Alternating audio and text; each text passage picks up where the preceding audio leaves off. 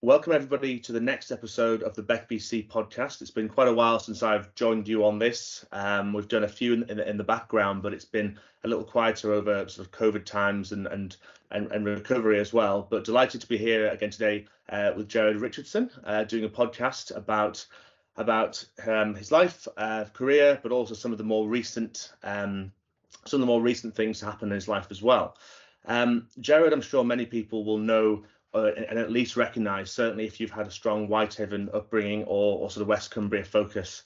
Jared, I mean, I'm sure you can explain much better than I can, but the sort of things you've been involved with are obviously you're a wine merchant by trade, effectively. You're a purveyor of fine wines, coffees, local produce, but also very well known for the Whitehaven Festival or the Maritime Festival before that, and attracting hundreds of thousands of people to Whitehaven every year or every 2 years. And some huge international stars that you brought to really fill the town up with amazing people, really, and really brought everyone together. But of course, you're also an author and writer, and keep yourself always very busy with lots of things. And I think it's fair to say that you've been a very big public figure in terms of the area for many, many years, at least 25 years, as far as I'm aware. And you've always been sort of in the news in different ways. But I think this year, 2022, has been a bit of a sort of mixed bag for news, really. Two very significant things that I've certainly seen going out publicly, both your appointment to the Deputy Lieutenant for Cumbria, supporting the Lord Lieutenant in her roles across the county, but also sadly I've heard about your cancer diagnosis or diagnoses. So a bit of a challenging year, really, and there's lots to talk about here in terms of the background and your sort of career steps. But I think it's worth starting with now, really. How are things for you now, and how has this year been for you, Jared? It's been an emotional roller coaster, Adam, to be honest. I've tried to put light on the situation. I mean, ironically, 11 years ago, when I got the MBE, I also got a diagnosis of kidney cancer then. And, I had a kidney partially removed.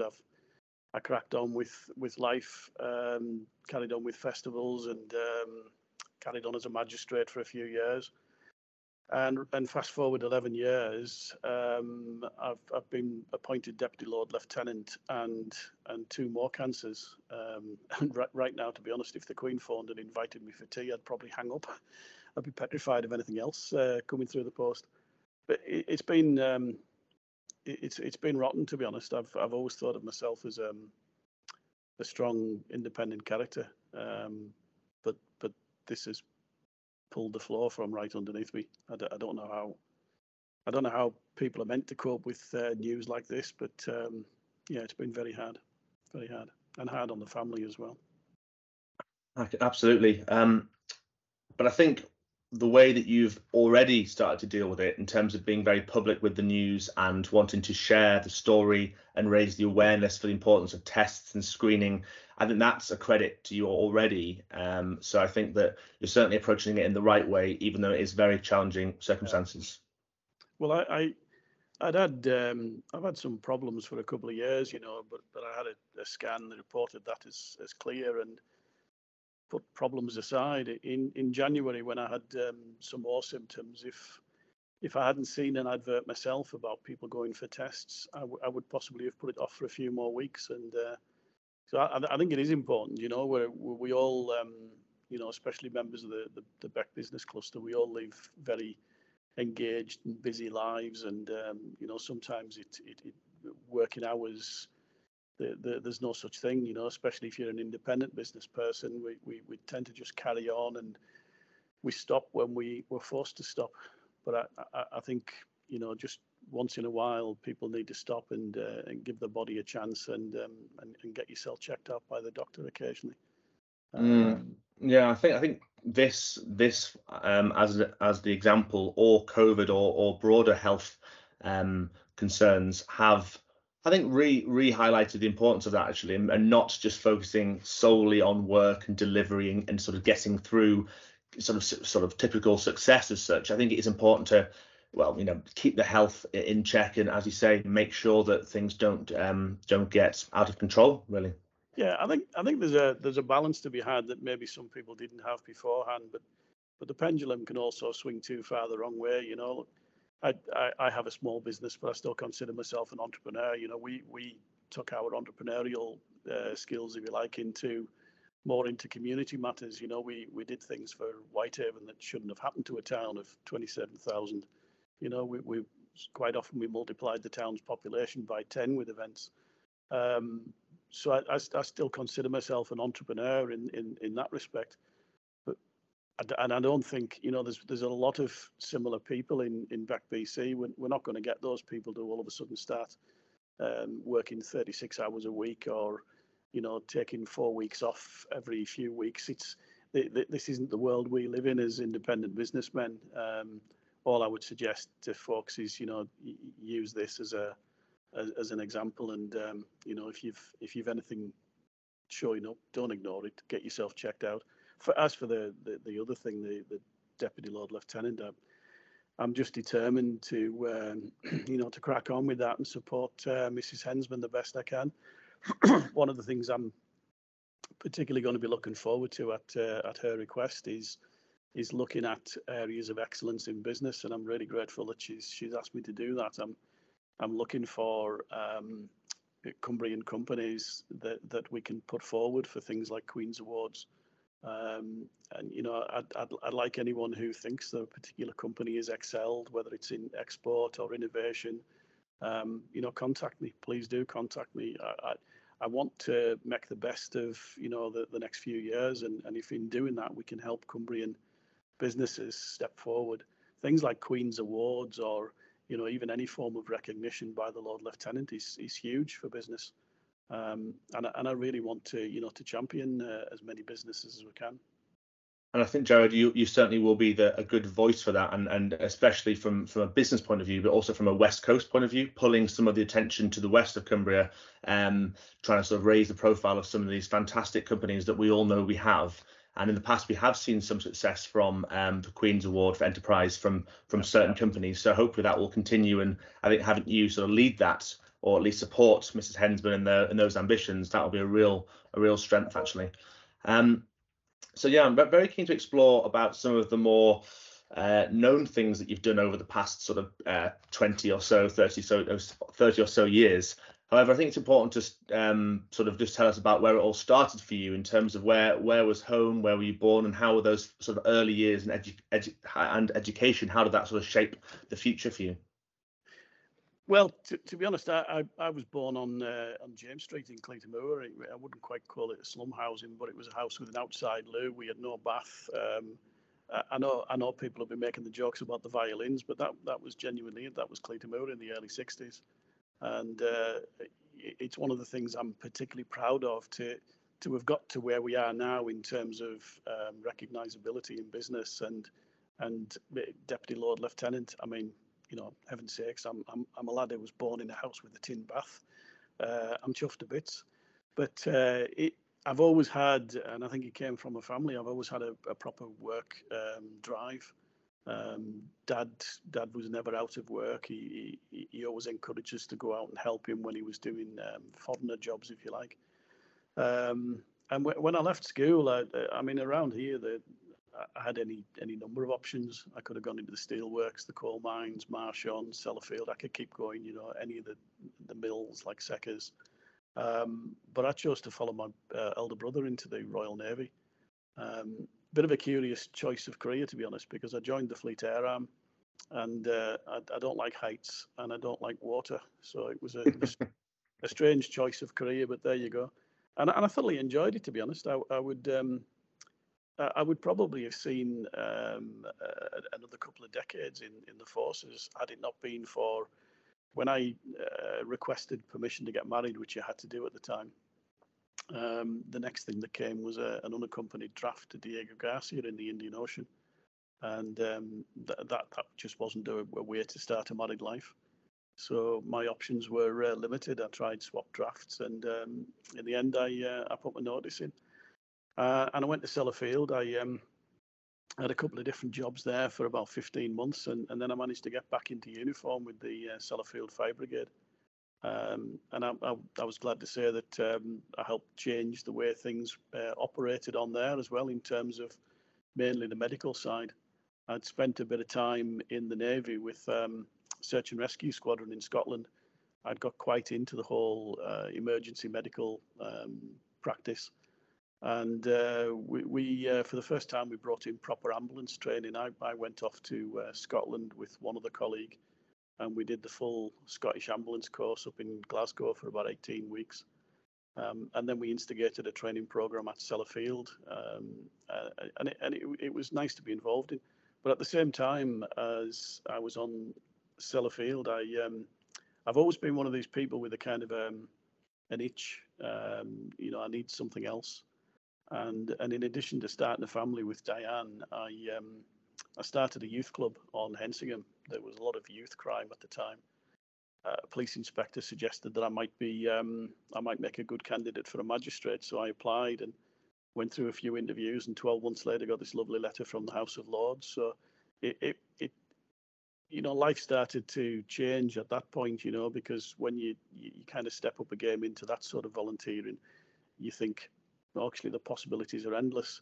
A year after being appointed as a magistrate, I started the business with Diane. And then 3 years after, I came up with this daft idea of organising a festival. I'd had a walk around the harbour. I'd met Terry Ponting. We'd had a brief chat about the pontoons that he was putting in, and his idea of transforming it from a former coal export and fishing fleet dock to this tourist marina that we have now. And the one thing that was missing was marketing, and so our shop, we kind of went into overdrive, to be honest. And I know this is going to sound a little bit bolshy, but hey, I've been bolshy all my life.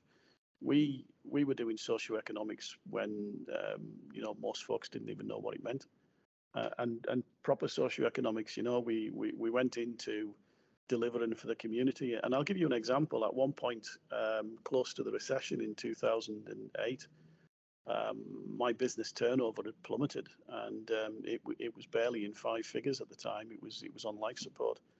At the same time, I was from the same office with separate accounts. We were handling the Maritime Festival, and that had a turnover of nearly $1 million.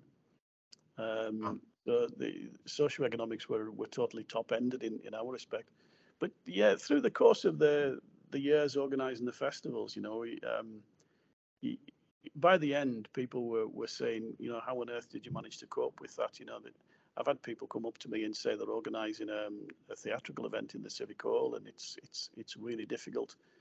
How did you put together something with so many moving parts? But the reality is, like any businessman knows, you go into the challenge.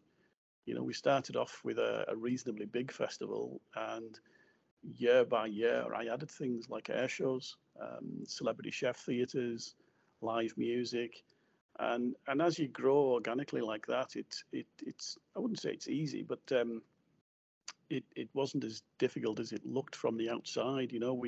Planning rolled over. I mean, as we were finalising and the plans for one festival, and indeed as we're opening one festival, I was already 2 festivals ahead in the planning, and that's the only way you can be. And I think it's also the same in terms of business. But in 2002, I remember starting to write letters to the palace, because we were aware that 6 years later there was this big anniversary for Whitehaven, the 300th anniversary of the granting of the market charter. And I started saying to people locally, we need to get the Queen to come to Whitehaven, and it was basically laughed out of court. It was dismissed. We'd held one royal visit with Prince Andrew, but maybe best not talk too much about that now. But the idea of getting the Queen here it seemed outrageous. And anyway, I started writing letters. I started building up a relationship with the Lord Lieutenant at the time, and the royal household. And then, lo and behold, we got a visit from Mr. Cropper, who was the Lord Lieutenant at the time. He popped into the back of the shop. He spoke to Louise and I. Louise is my long-standing colleague in the business, and and he said, look, we've got a really good shot at getting the Queen for this 300th anniversary of the market charter. He said, what I need is this to be planned in total secrecy. He said, we won't be able to announce anything until at least just a couple of weeks beforehand. But if you can guarantee a big crowd and you can guarantee schools visits down there, and he said, we'd like something extra like an air show or a military parade, I think we'll get the Queen. And so just me being me, I said yes to everything. And we delivered on everything, you know. Within 4 months, we'd organised a joint military parade with the US Navy and the Royal Navy. It was only a small one, but it's still classed as a military parade. We had literally every school in the area down on the harbour side in a lot of places. We had an air show, and that was incredibly memorable. You know, I remember I had the town vicar, John Bannister. He was to read a welcome speech, and at the end he was to say, "God save the Queen." And I said to him, "You've got to finish bang on 11, not a second later, because the jet will come overhead." And it was a black reconnaissance jet. It was quite beautiful. And true to form, John got the words "God save the Queen" out, and on the N of Queen, this jet came screaming over Kells. And the Queen just looked to me. She said, "How did you do that?" I said, "Well, it's actually, Mum, it's your RAF." They're quite. It was just one of those moments, you know, where you literally burst with pride. I had a similar one a few years earlier when 2003, I'd been trying to jazz the air shows up a bit, and I'd been writing to the US Navy, asking if we could get a couple of Tomcats to do a display, and they were working on the theory. There's always a carrier, you know, in the Atlantic. Anyway, a couple of weeks before the event, I got a phone call from the embassy, and I thought this was the phone call guaranteeing the Tomcats, and they said, "Oh, bad news, we can't do Tomcats. Will a missile cruiser do instead?" So we ended up from the USS Leyte Gulf, which was the first US warship to visit Whitehaven since John Paul Jones attacked us. So it was quite memorable, to be honest. Thank God I'd pulled the car in the side of the road on the way to Big Rig to a meeting, because I'd probably have crashed if I'd taken that call driving. And the whole visit was just fabulous. You know, I went out. The ship it was first stop was Whitehaven from the USA. So they had no cash. You know, all they had was dollars. And although we'd made arrangements in town for dollars to be accepted, which was unusual, we also went out with Thomas Cook's at 5 o'clock in the morning on a harbour pilot boat with £300,000 in cash. And it was extraordinary. You know, we met the USS Leyte Gulf just off the Isle of Man, and it was still steaming towards Whitehaven. We had to turn around in the pilot boat, match the speed, run alongside it, and they threw a rope down, and I tied this bag of £300,000 in cash to a rope, which was then hauled up by the crew. And then we went on board for the final few hours of the journey to Whitehaven, and had a chat with them about you know, pubs and the type of things that were going on at the festivals.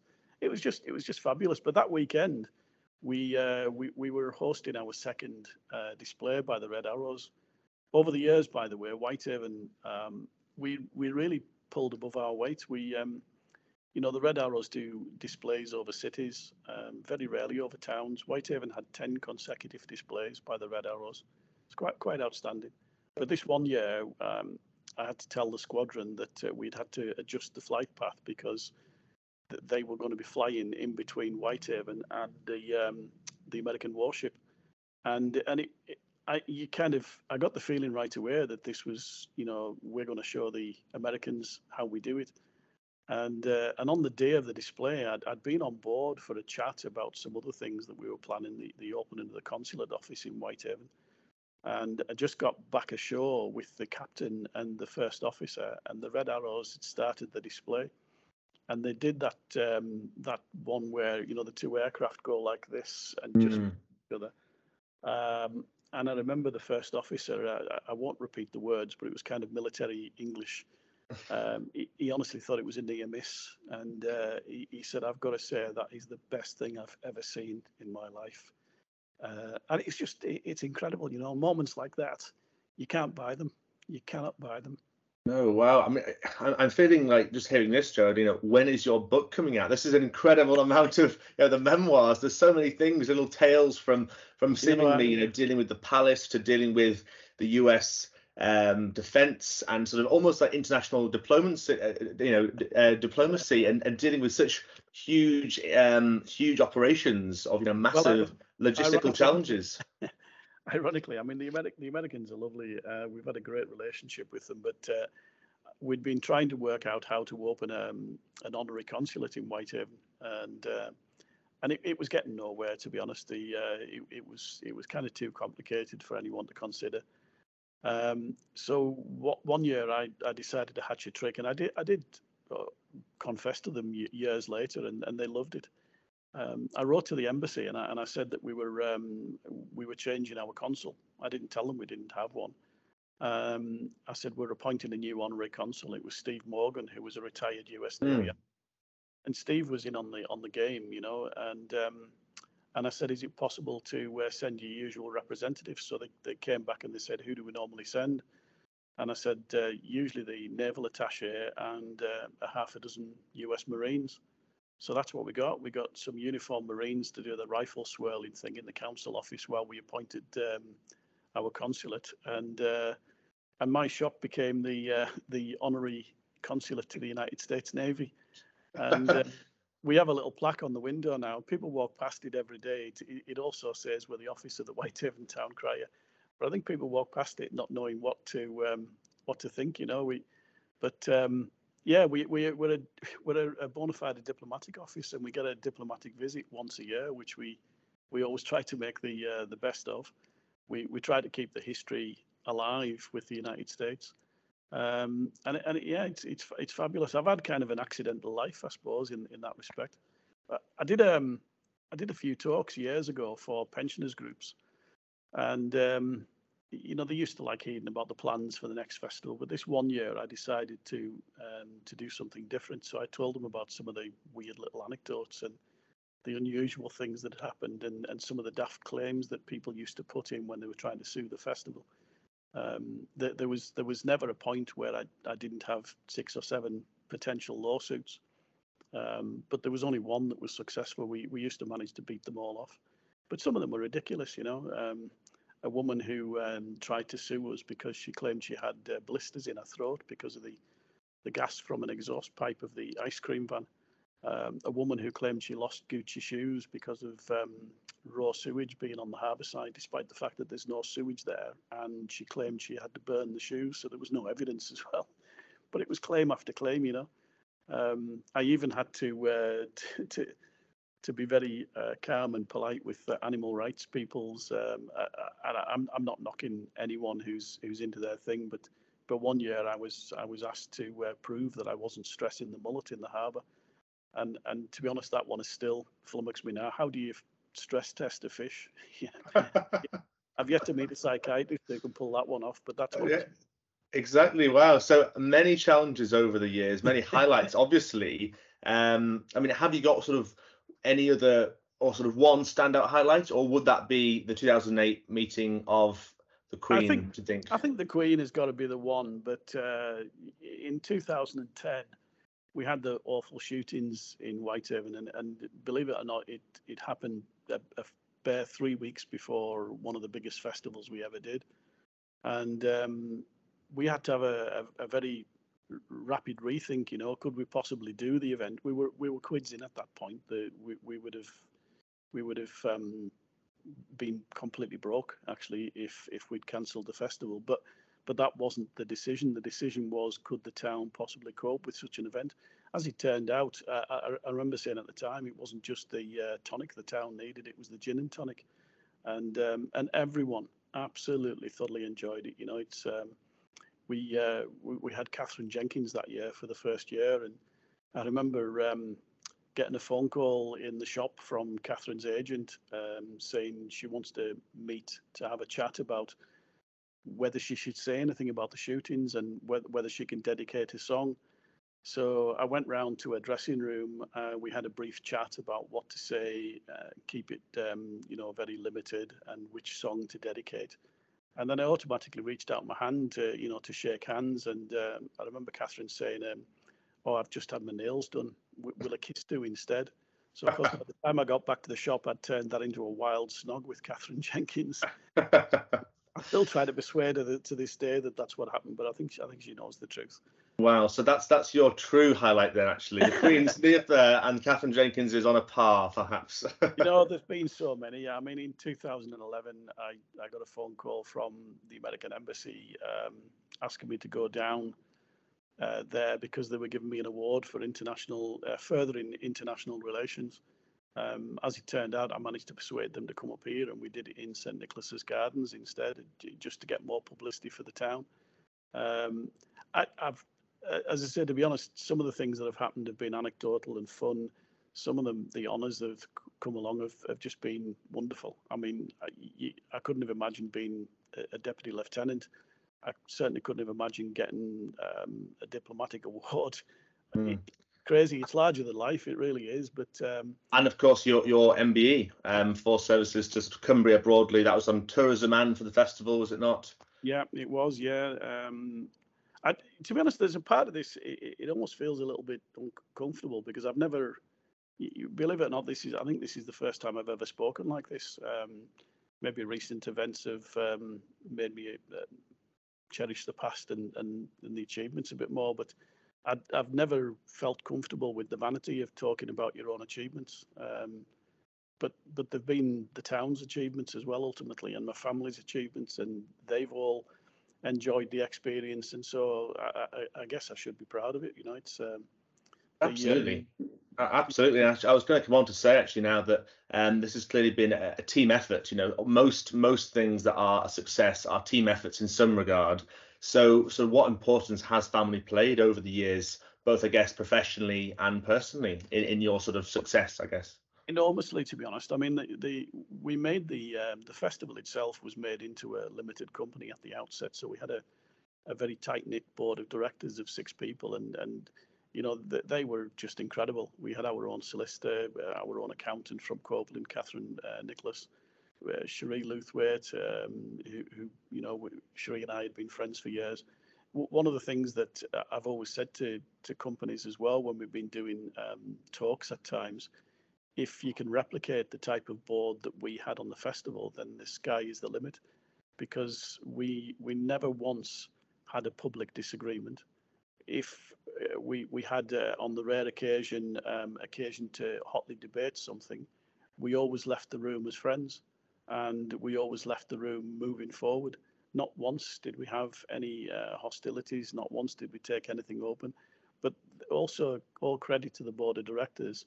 They accepted that my family and Louise in the shop would just meld into the workings of the event, and the family and the board became, there was almost no division at times.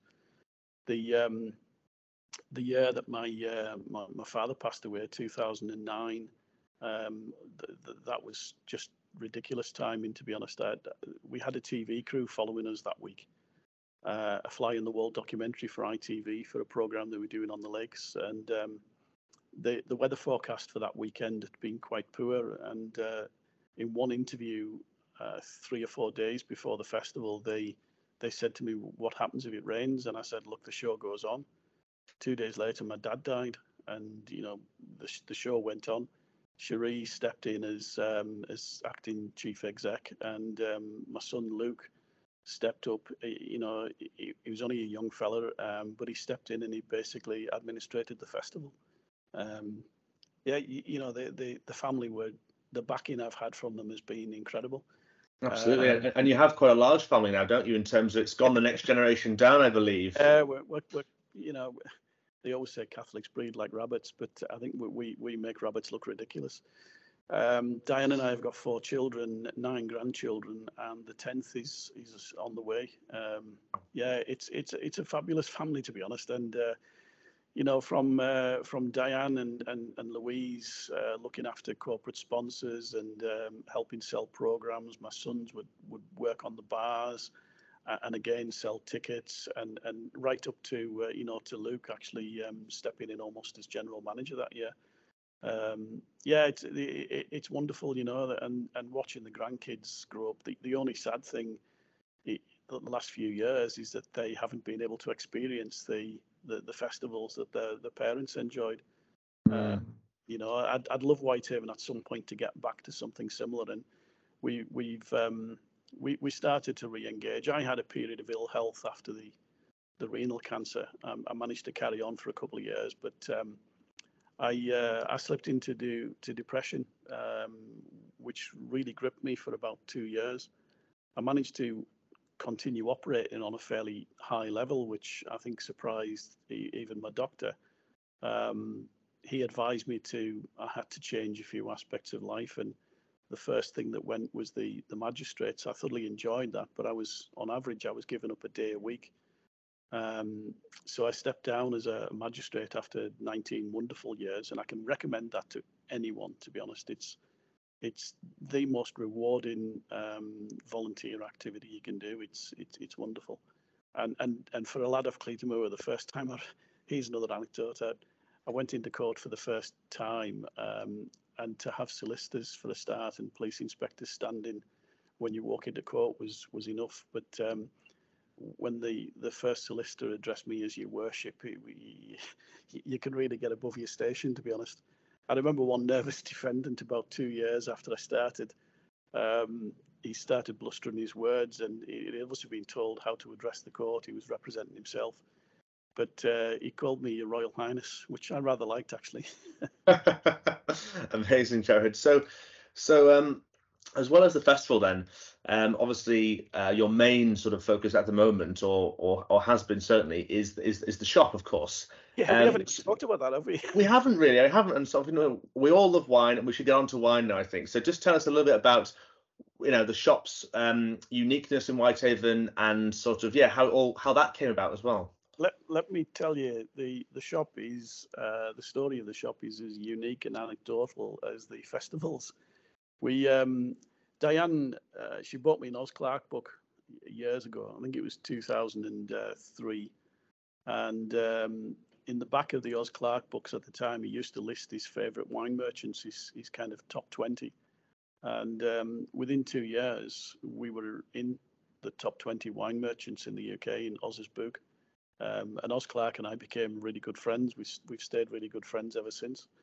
He wasn't as well known at the time as he is now, filming with James May and people like that. But he was our kind of first celebrity interaction, which was kind of weird for a small shop in Whitehaven. But in 2 years after we'd started, I think it was the year before we did the first festival, we took the business to a show in London, and there was lots of generic stands like Wines of Australia, Wines of France. We were the only wine merchant daft enough to have a stand at this very expensive show in Olympia. But as a result, it attracted lots and lots of interest. And there was one chap came over, and he started pointing out wines on our racks, and he wanted a case of this and 2 cases of that. And by the end, it was several £1,000s. It was phenomenal. And he handed me a business card and said, "Can you deliver it there?" I didn't read it until we got back home from London, and I realised it was Reykjavik in Iceland. And I telephoned him up and I said, "Look, maybe I've bit off more than I can chew. I've no idea how I'm going to get this there." Turned out they also owned a shipping company called Samskip, operating out of Hull. And so all I had to do was get the wines to Samskip, and they took care of all the documentation. Wow. A few months later, I got an invite to go to Iceland to do a tasting for some private businessmen and the Icelandic government, because they were looking to break the state monopoly and invite private businesses to sell wine for the first time.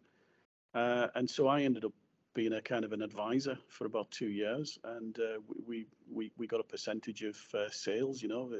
Virtually everything going into Iceland in terms of fine wine was coming by our shop. It was phenomenal. We used to get a salmon every Christmas as well. Incredible. Yeah. we ended up with a tradition of the first person coming through the door when the salmon had arrived got it, because Diane didn't really like fish at the time. So we were giving away this several £100s worth of magnificent fish.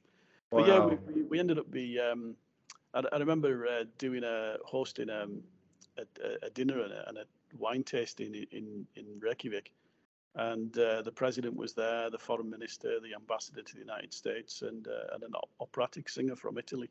It was about the most weird night you could have. And then a couple of years later, we did a similar show in Manchester at the GMEX Centre, and the guest star at that was Ken Hom, the Chinese chef. Sure. And, Ken came along for a chat, and again we were the only independent wine merchant. And he asked if we had a wine list. Well, I had a couple of pages on A4 that I'd basically handwritten our old stocks, because we specialised in old ports and things. And he started ticking them off the list, and he gave me his home address and his credit card. And for about the next 10 years, we supplied Ken Hom as well. He's got 64,000 bottles of wine in his villa in France, and I'm happy to say quite a large proportion of them came from Lowther Street. Wow, that's incredible. I mean, that's even more international links all around the world, it seems, from a small, humble town to all over the world, to Iceland, to the US. The best one of all, it's incredible. Came from Ken, actually. He telephoned one day and said he was organising a dinner for a friend to help launch his new charity. And he said, "Do you mind if my friend calls you? He wants some advice on the wine." Well, of course, his friend turned out to be Sir Alex Ferguson, who was Alex at the time. And so we ended up with a relationship with Sir Alex, which continued for over a decade. And on a couple of memorable occasions, he would send us just a huge number of tickets for the executive area at Old Trafford. And I remember the kids going down. They were given David Beckham and Paul Scholes socks and shorts, and I've no idea what they did with them. They probably threw them in the bin. Not Luke and Josh and them were never really into football. They went down for the experience, but yeah, we got to meet all the players and got some personal memorabilia, and our kind of life just continued like that. I did an advert in a magazine called Decanter one year, and I hadn't realised this particular month Decanter were trying to increase their international sales, and they were promoting in California. They were trying to rival the big American magazine Wine Spectator at the time. And my advert read very simple: eccentric wine merchant seeks eccentric customers, telephone this number. And the number I gave them, it was shared between the house and the warehouse that we had at the time. And about 2 o'clock in the morning, the telephone went, and I went down and answered it, and I thought it was the lads on the fire station, because it was an American accent, and I actually told them to F off, to be honest. And a few minutes later, I just got back to bed. The telephone rang again, and this American voice said, "Gee, you really are eccentric." And he was the chief exec of Cinetel Film Corporation. They specialise in sci-fi films, and we ended up supplying them with wine for a number of years, mainly for their bankers, which was Coates & Co, the Queen's banker in London. Of course, yes, and an amazing reach that you've had, all through wine as well. Would you say that you have a favourite go-to wine if you are sort of celebrating a key birthday or something? What would you reach for in the shop? To be honest, it changes fairly regular, but there is a wine which we stock as often as we can. Sometimes it's as limited as 3 times a year. But there's 2 wines actually. One is the Whitehaven wine, which I'll tell you about in a sec. But the other one is a wine called the Work of Time. It's from an estate called Springfield in South Africa. It's not horribly expensive, 20 odd pounds. Some people would think that is ridiculous, but look, in reality, if you go into a pub, you're going to spend £4 or £5 on a glass of wine that's probably been open for 3 weeks, and it tastes awful. If you multiply that up by 4 or 5, you've got a 20 quid bottle of wine. So why not just have the 20 quid bottle of wine and enjoy it at home? But the Work of Time, it's called. It's Springfield Estate, and it's to die for. It's a Cabernet blend. The Whitehaven winery. When we were starting the business, we were looking on AOL, which was the main search provider at the time. We were trying to find anything at all with a Whitehaven connection. Jefferson's was still in trade in Whitehaven at the time, and they had the rum. And I wanted a product, and I came across this vineyard that had literally just opened its doors in the same year that we started the business, and it was the Whitehaven Winery. And their very first release was 1995, which was the same year we started. And so I contacted them, and we managed to get some of the first release, and we've been stocking them ever since. And internationally, I mean, obviously with the Q being the name Whitehaven, we've actually become their biggest single user as a shop of their wine, and they're now worldwide. They're represented in the USA and Europe by Ernest and Julio Gallo, which is a huge company. But where Whitehaven Wineries and Ernest and Julio Gallo's biggest user internationally of that one particular wine, the Whitehaven Sauvignon Blanc, which by the way, die for. If anyone watching this manages to get this far through the podcast and haven't tasted it, you've got to. It's just to die for. It's one of the great Marlboroughs, of course. I've actually had it as well, Jared. I think I had it actually back first, actually, when I was at the festival with you, with Peter Sidwell, Oz Clark, and I think I was doing some filming with you, and we actually had it there as a little taste. But since then, I've had it a few times, and it is really good. So I would also second your recommendation to enjoy that. You've got your own festival anecdote as well. I have. Yes, of course. So then just quickly going on to outside of kind of core work then, is there any kind of ways that you like to relax and unwind? I mean, is that usually with a bottle of wine in hand, or aside from work, what do you sort of get up to then? I suppose children, of course, and grandchildren is quite a key role.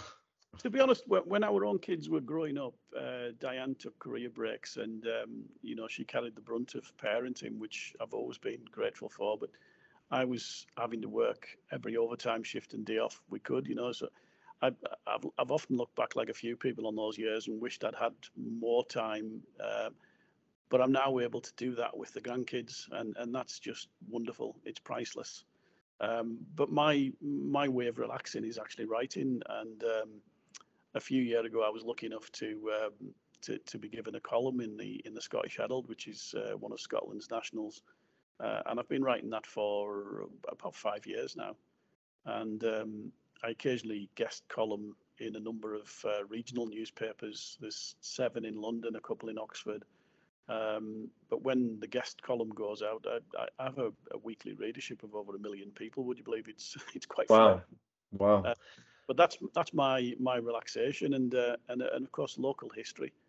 And when the Queen visited in 2008, I came up with this idea of putting a book together to look at how Whitehaven has changed during the period of the Queen's reign, and it was phenomenally popular. We sold about 6,000 copies, and of course that just prompted me to write more. And so I teamed up with Ivor Nicholas, who was he was an independent photographer, but a lot of his work was done with Cumberland News, which then became NewsQuest. And Ivor's archive of negatives is just to die for. He's got thousands and thousands of negatives, ranging from the strip ones, which are the ones that most of us remember, right the way down to glass plate negatives. And there were just so many about Whitehaven and Cleatormoor and Egremont. I mean, they're all around the county, but obviously my focus was the west. And so Ivor and I put out a book, which we called A Moment in Time, and we thought that would be a one-off. But we're now up to 5 books, and I'm also, you were saying about I should write a book. I'd started writing one years ago after I'd done some talks for pensioners groups about the anecdotes about the festival. I shelved that a few years ago because there were just that many other things on, and I did also think it was a bit of a vanity exercise. But a friend, John Granger, from Beck, he recently visited, and he said, look, without being blunt, you've got some incredible stories. Put them down. It may or may not be of interest. So the plan is to try to do it, see if we can get it released, and if we can, sell it for cancer charities. So that's my current project. In addition to the volunteer work I've started doing with the town council, we instigated some new markets, which we called Cumbrian Traders Markets. And we started bringing continental markets back as well. So and this year, with the Platinum Jubilee and the usual string of markets and events that we have through the summer, we've actually got a jam-packed year. And 2 years ago, I started a science show for local children. We hold it in Marquee in St Nicholas's Gardens with a CBB star, Steve Mould, and they've been just unbelievably popular. But next year we plan to expand on that with the town council in Sellafield, where we're looking to create that rather than just have the marquee for the pupils to come down and visit. We're looking at having that, but having another marquee and perhaps some other space as well, and creating our own science fair, so the public can come and see something as well. And we couldn't have been talking to the waste repository people, the NDA, Sellafield, and this is my chance to reach out to BEC members. Look, if you're involved in tech, it doesn't have to be Sellafield, but if you're involved in tech or science, robotics, anything at all, and either through yourselves or through a partner company, you can get us a working model of something, or you can get us some really fantastic graphics or virtual reality sets, anything at all that you think everyone from children to adults would be interested in seeing. Then next year we have the perfect venue for you, St Nicholas's Gardens, and it's going to be our first full-on science fair. Excellent. I mean, there's so many things that you're still doing, Jared. I mean, you just mentioned so many there, but your time is so well used, and all of which for such good purposes as well. So that's really, really amazing to hear. Actually, you mentioned BEC a few times there, and you mentioned Dan's name, but I think it's important just to sort of bring this back as we sort of conclude to where this all started, really. And this is a BEC podcast, and I think it's good just to sort of talk about yes, your relationship with BEC, and obviously Dan's come in as the new chief exec, and I think everyone would agree she's made a huge impact already. But I suppose you're supporting that from the sidelines, but also you're also members, aren't you, of the cluster itself? So, just sort of briefly, what's your relationship with BEC been like over the years, and sort of what's the importance that you see the work that they do? You're not after any pillow talk, are you, Adam? That would be not pillow talk. Keep it strictly business related. But what is the importance of BEC, the work that we do, and really that now Dan is leading? Right. Well, I'll tell you how important it's been. I've been an on-off member. The off times only been when the business has struggled, and we just haven't afforded the membership. But I've always been engaged with BEC even during those periods. But I joined in the very first year. We've kind of been lifelong members.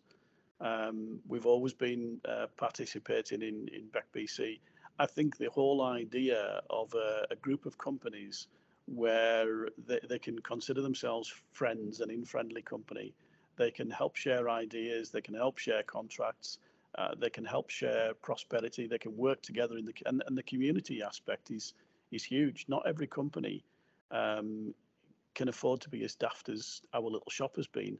I mean, we've took community work and socio-economics to an eccentric level, but the ability for businesses of my size and only slightly bigger to team up with others to then do some proper socio-economics for the community, that's only really possible through an organisation like BEC. But the real plus side is the business to business links. I know you've experienced them yourself. We've certainly done well over the years,